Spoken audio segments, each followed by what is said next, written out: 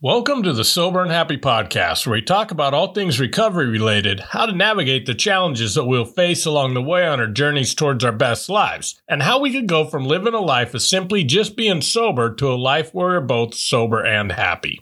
In a perfect world, when we decide to start our recovery journey, everyone around us will be understanding and supportive of our journey. Although you will find that many people are, we will often have people who simply are not. Maybe it is the family member who is constantly pointing out your past mistakes, the friend who keeps insisting that you could have just one, or coworkers who keep trying to get you to go out to happy hour with them after you told them that you don't want to be around alcohol yet. Although we cannot control how other people act, there are steps that we can take that will help us navigate what to do when we do not feel supported by those closest to us. And that is what we're going to talk about today. So buckle up. This is going to be a great episode.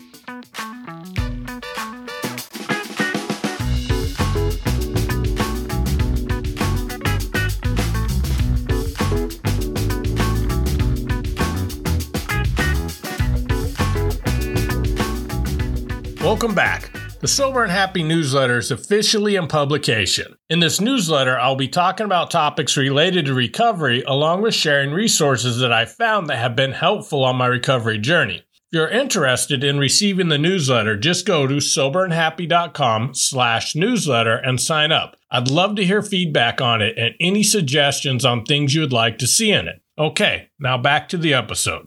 I remember sitting on a plane flying home from rehab. I was about 60 days sober at that point. Surprisingly, walking past airport bars on the way to my gate was not as hard as I expected, but there was this lingering fear that I couldn't kick. And as the plane got closer to home, the anxiety kept growing. I had no idea how my friends and family were going to react to me being sober. Were they going to completely abandon me now that I don't drink? Were they going to pressure me into drinking? Were they waiting at home for their chance to finally tell me all the things that I'd done wrong to them? What I found out is that although I experienced a few cases of all of the above and then some, for the most part, the people closest to me supported me the best way they knew how. But I didn't know how to handle the people that did not. Over the years, though, I have found ways that have been helpful in dealing with these situations and things you could do to get the support that you deserve and need. The biggest thing that will help you in this situation, and honestly life in general, is to communicate with the people in your life. Most people do not know the best way to support us, so unless we communicate our wants and our needs, there's always going to be a gap between what they think is the best way to support us and what we need to feel supported. I know I spent way too much time angry thinking things like, they should know this isn't helping, or why would someone do something like that when they know I'm trying not to drink? And I don't know about you, but anytime I start an argument in my head, it always gets blown out of proportion. For example, I had one friend who constantly liked to point out all the things I did wrong in the past. Sometimes it was retelling stories of stupid things I had done drunk. Other times he was reminding me of the really hurtful things I did to him and other people. Every time I hung out with him, I would sit at home later and just wonder why he insisted on constantly beating me up. Why would someone want to make someone feel guilty when that is a huge trigger for drinking? There were times I even wondered if he was trying to get me to drink again. Finally, after months of agony, I asked him why he did it. He looked at me completely confused. "I'm trying to help you, man," is what he told me. I looked at him and said, "How the hell do you think making me always feel shitty about myself is helping?" And as we talked more, I realized he grew up being parented on what is often called tough love. He thought that constantly pointing out the person that I was in my past would make me not forget the type of person I was when I drank and would motivate me to not get drunk again. So the person I thought was one of my least supportive people in my life was actually trying to support me the most. We just had completely different views on how I needed to be supported. I explained to him how it actually made me feel and how much I struggle with guilt, and the guilt is an emotion that brings me the closest to drinking again. I told him that pointing out how good I'm doing now and giving me positive feedback would help me more. He said he never realized that. He was deeply sorry and that he was going to work on doing that. Although there were times that he slipped, he began supporting me in a way that I actually felt supported. Months of anger, resentment, and misunderstanding could have been avoided if I communicated earlier. Lesson learned. He did drop one thing on me at the end of the conversation, though. He looked at me and said, "You haven't even apologized for some of the things you did to me." At that point in my recovery, I was struggling with a lot of people still not forgiving me. However, I've done nothing except stop drinking to begin to heal some of the wounds that I caused. What I found is the people are more likely to forgive you for your past if you actually say you are sorry and take steps to start making things better. I know that sounds completely obvious, but I had been putting this step off indefinitely, just hoping that being a better person, people would just forgive me.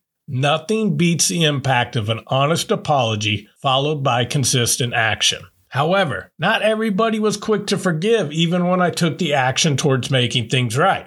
So how do we handle those people in our lives? The first step is with compassion. I know I've hurt some people very deeply. I also know that some of the people I was apologizing to had heard this song and dance before, so they're obviously skeptical. People heal at their own pace, and as much as I wished people could forgive me quicker, I had to allow people to heal and forgive on their own time. However, that does not mean that I get to be their punching bag while they're going through their healing process. There's a fine line between allowing someone to justifiably air out their grievances with me and them simply trying to hurt me back as some kind of justice for what I had done. This is the approach that I found that worked for me. First, I would actually apologize for what I did. If there was something that needed to be done to make things right, such as paying back money I owed, I'd work out a plan with them. Then I'd ask them if there's anything I forgot or that they would like to say to me. And then I would allow them to get whatever they needed off their chest. I wouldn't interrupt them with excuses, justifications, or corrections of details of their stories. I would allow them the space to let it out. I will tell you that this can be tough, but it also can be healing for both people. And then I would be done with it. I would no longer allow that person to beat me up for my past. I wouldn't tell them that in the initial conversation because I found that it could feel disingenuous to set rules going into an apology, and it honestly wasn't needed with many of the people after I allowed them to vent that initial time. However, I still had some people who never passed on the opportunity to continue to remind me of how horrible of a human being I was when I was drinking. Whenever this happened, I would stop them and say something like this: "I completely understand that you're still angry, and in no way am I saying that you should be over it. However, I'm working really hard at changing and no longer being the type of person that would ever do that to you again. For me to keep moving forward, I cannot stay stuck in the past, and being reminded of the person that I used to be takes me back there. I love you and I want your support in this part of my life, and this is something that I need your support on. So I'm asking you that you no longer rehash things that I've done in the past and apologize to you already for." Here's the hard part of this process. I had more than a few people refuse to accept the boundary I set around that, insist that I deserved all the anger they still had, and basically tell me to take it or leave it. For my sobriety, my personal well-being, and my continued growth, I had to walk away from some of those friendships. There's no other way to say it. That sucks. But I had to look at the bigger picture. Anytime someone chose to keep me in my past life, it held me back from moving toward my new one. And those people simply had to go. Some people ask me, isn't that selfish? No, that's called self-love. A guy in our Sober and Happy Facebook community posted a comment that I've repeated many times since I first read it. Self-love isn't selfish, it just feels that way sometimes. That is one of the tough realities of getting sober. Things in our lives are going to change. Sometimes subtle and for the good, but sometimes we're going to have drastic changes that hurt at first, like losing some friends. Not everybody is going to support us. Not everybody is going to forgive us. But what I found is that most people are willing, but may simply not know how. The process I walked you through in these two examples could work for almost every situation when you don't feel supported. Communicate your needs, have compassion for yourself and others, set healthy boundaries, and understand that not everybody is meant to be in this part of your journey with you. When I had friends who would pressure me to just have one, I'd explain to them why getting sober is so important to me, how I'm done drinking forever, and how much their friendship and support is important to me, but it is hard to hang out with them when they're always trying to get me to drink. Most of them responded with some version of, "Oh man, I didn't realize you were serious this time. I'm sorry, I'll stop." I had drinking buddies who would still want me to come down to the bar and just drink soda. I told them that right then being around alcohol is just too hard and I get a serious case of FOMO when they invite me out. So as much as I appreciate the offer, I needed them to stop inviting me to the bar. Most of them stopped. Some would still reach out and ask if they could swing by my house to say hi and catch up, but with most, we found that all we really had in common was drinking together, and those friendships naturally finished their course.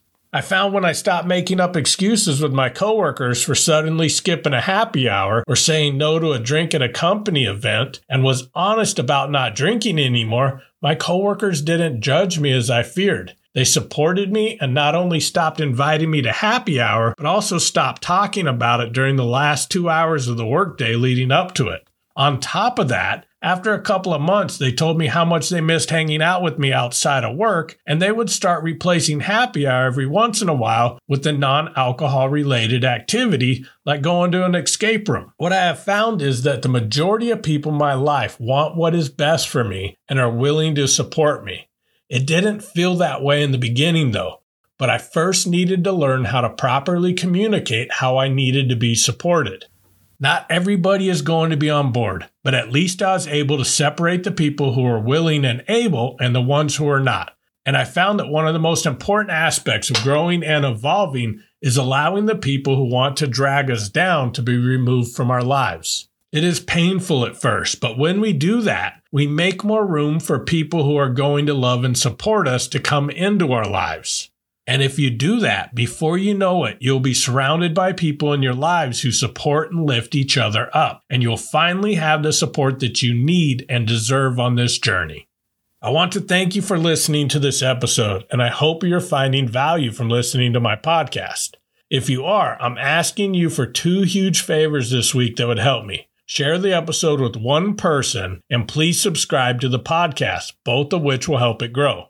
New episodes come out each Friday, so I look forward to connecting with you next week. And as always, thank you so much for listening and keep living sober and happy.